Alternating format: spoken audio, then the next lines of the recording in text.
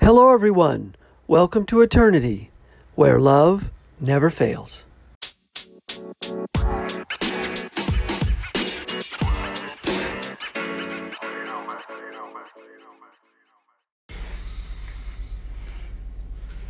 Hello, everyone. Thanks for listening. This is the Eternity Bible Study Podcast, where we walk through the Bible together every weekday, Monday through Friday. We're podcasting from here in the United States and in Zambia with a goal to share our thoughts and encourage one another as we read God's Word together, verse by verse. My co-host in Zambia, Matali, and I are both listening to Through the Bible podcast and then sharing our thoughts and encouragement with you. From America to Africa and everywhere else, God is in control.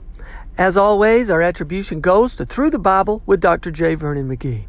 So if you've ever wanted to try to read the Bible every day, we hope you can join us. We're regular people, just like you, trying to learn more about God and walk in step with His Holy Spirit. So if you have your Bible, feel free to read along, and if not, no problem. We'll try to put it all together for you. So let's get started. Hello, everyone. Welcome back. We're back in the book of 2 Corinthians. This is Paul's most personal letter to these carnal Corinthians, to this immature church. And he's trying to get people to understand what the Spirit does. He's trying to understand how God is a God of comfort, and He gives us His Holy Spirit to give us this comfort. He gives us this Holy Spirit that puts a seal in our hearts. And this seal gives us the ability to forgive one another, to comfort one another as we are comforted by God, to love one another, and to thwart Satan's mission to divide the church. And this God of comfort, giving us this Holy Spirit, helps us to become more like Him, more like an aroma of Christ. And we have confidence in this because our human hearts are changed now. It makes us different than before. It changes us. We are different. We are now ministers of this new covenant because of the Spirit in us. Without the Spirit, we couldn't do this.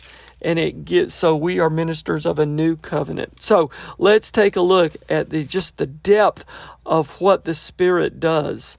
Now, chapter 2, verse 14, but thanks be to God, who in Christ always leads us in triumphal procession, and through us spreads the fragrance of the knowledge of Him everywhere. For we are the aroma of Christ to God among those who are being saved and among those who are perishing. The Spirit in us allows us to be this fragrance, this aroma of Christ back up to God as an offering to those who are being saved and those who are perishing. In other words, we are Christ because of the Spirit of Christ in us. Because if we have Christ's Spirit in us, we have Christ in us. Okay, so, and the ones who believe and the ones who don't believe, who are perishing, everybody can have this aroma of Christ. To one, a fragrance from death to death, the other, a fragrance from life to life. The living and the dead are they will be in the presence of Christ because of the Holy Spirit in us.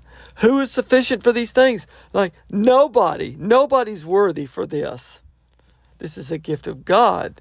Verse 17, for we are not like so many peddlers of God's word, but as men of sincerity, as commissioned by God in the sight of God, we speak in Christ. Christ is in us. That puts us much different than those just who are peddling the word of God because they don't have Christ in them.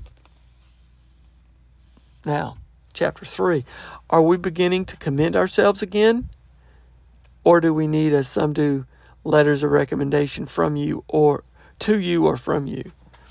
Okay, so is he saying, are we trying to boast about ourselves? Are we trying to be self-centered about this? He says, you yourselves are our letters of recommendation, written on our hearts to be known and read by all. In other words, we're not looking for glory from men. The only glory that we have is Christ in other people. That's our glory. That's our letter of recommendation. The only thing we seek is Christ. We have Christ in ourselves, but the only glory we seek is Christ in someone else. That's it. And that's the letter of our recommendation. Verse 3, and you show that you are a letter from Christ delivered by us, written not with ink, but with the Spirit of the living God, not on tablets of stone, but on tablets of human hearts. The only glory Paul's looking for is the Spirit of the living God in somebody else. Verse 4, such is the confidence that we have through Christ toward God. We have confidence. We're not boasting. We're boasting in Christ. And we're confident because Christ is in us and it's in others. That makes us confident. We have confidence because we believe in Christ. He is true. He is sincere. He can change hearts. Not that we are sufficient in ourselves to claim anything as coming from us, but our sufficiency is from God, who has made us sufficient to be ministers of a new covenant, not of the letter, but of the Spirit.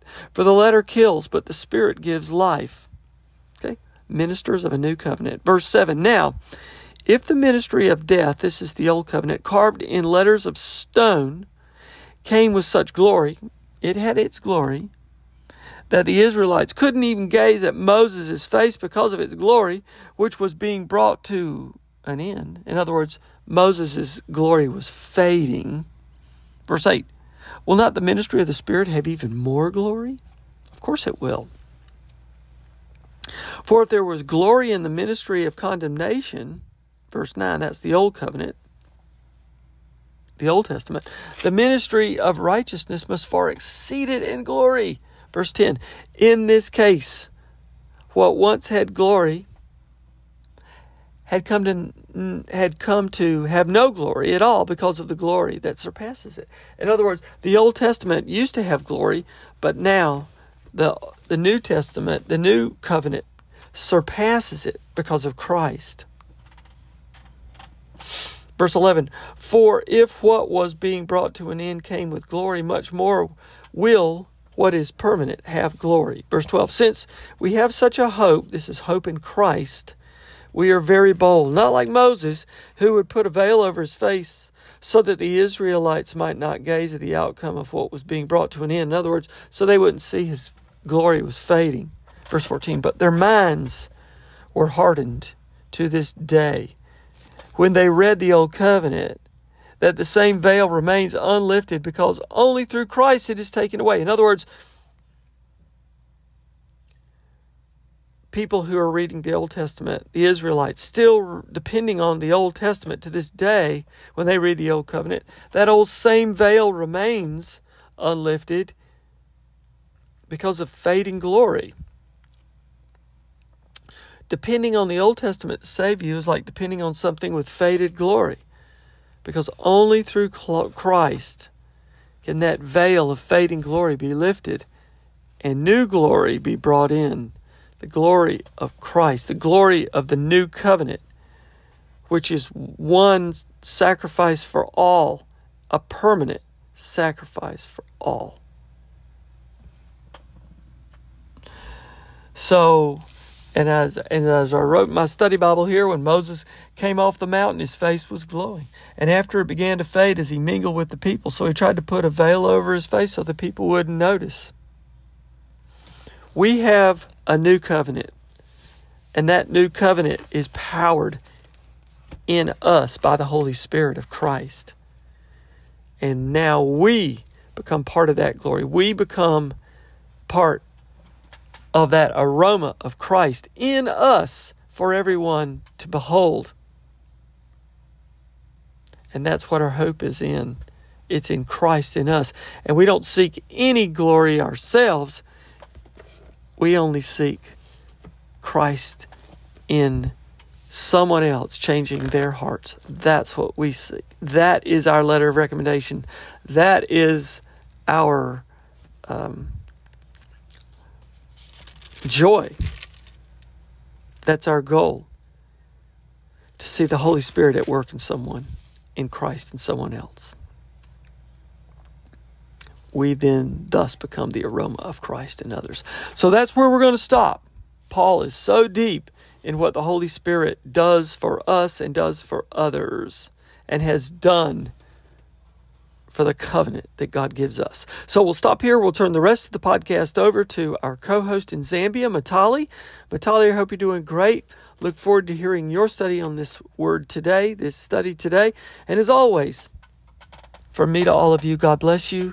Keep your hearts centered on Christ on this great spiritual battlefield. And we'll see you next time tomorrow as we continue our study through this really personal book of 2 Corinthians. And as always, our prayers go up for sweet Emma and sweet Jean.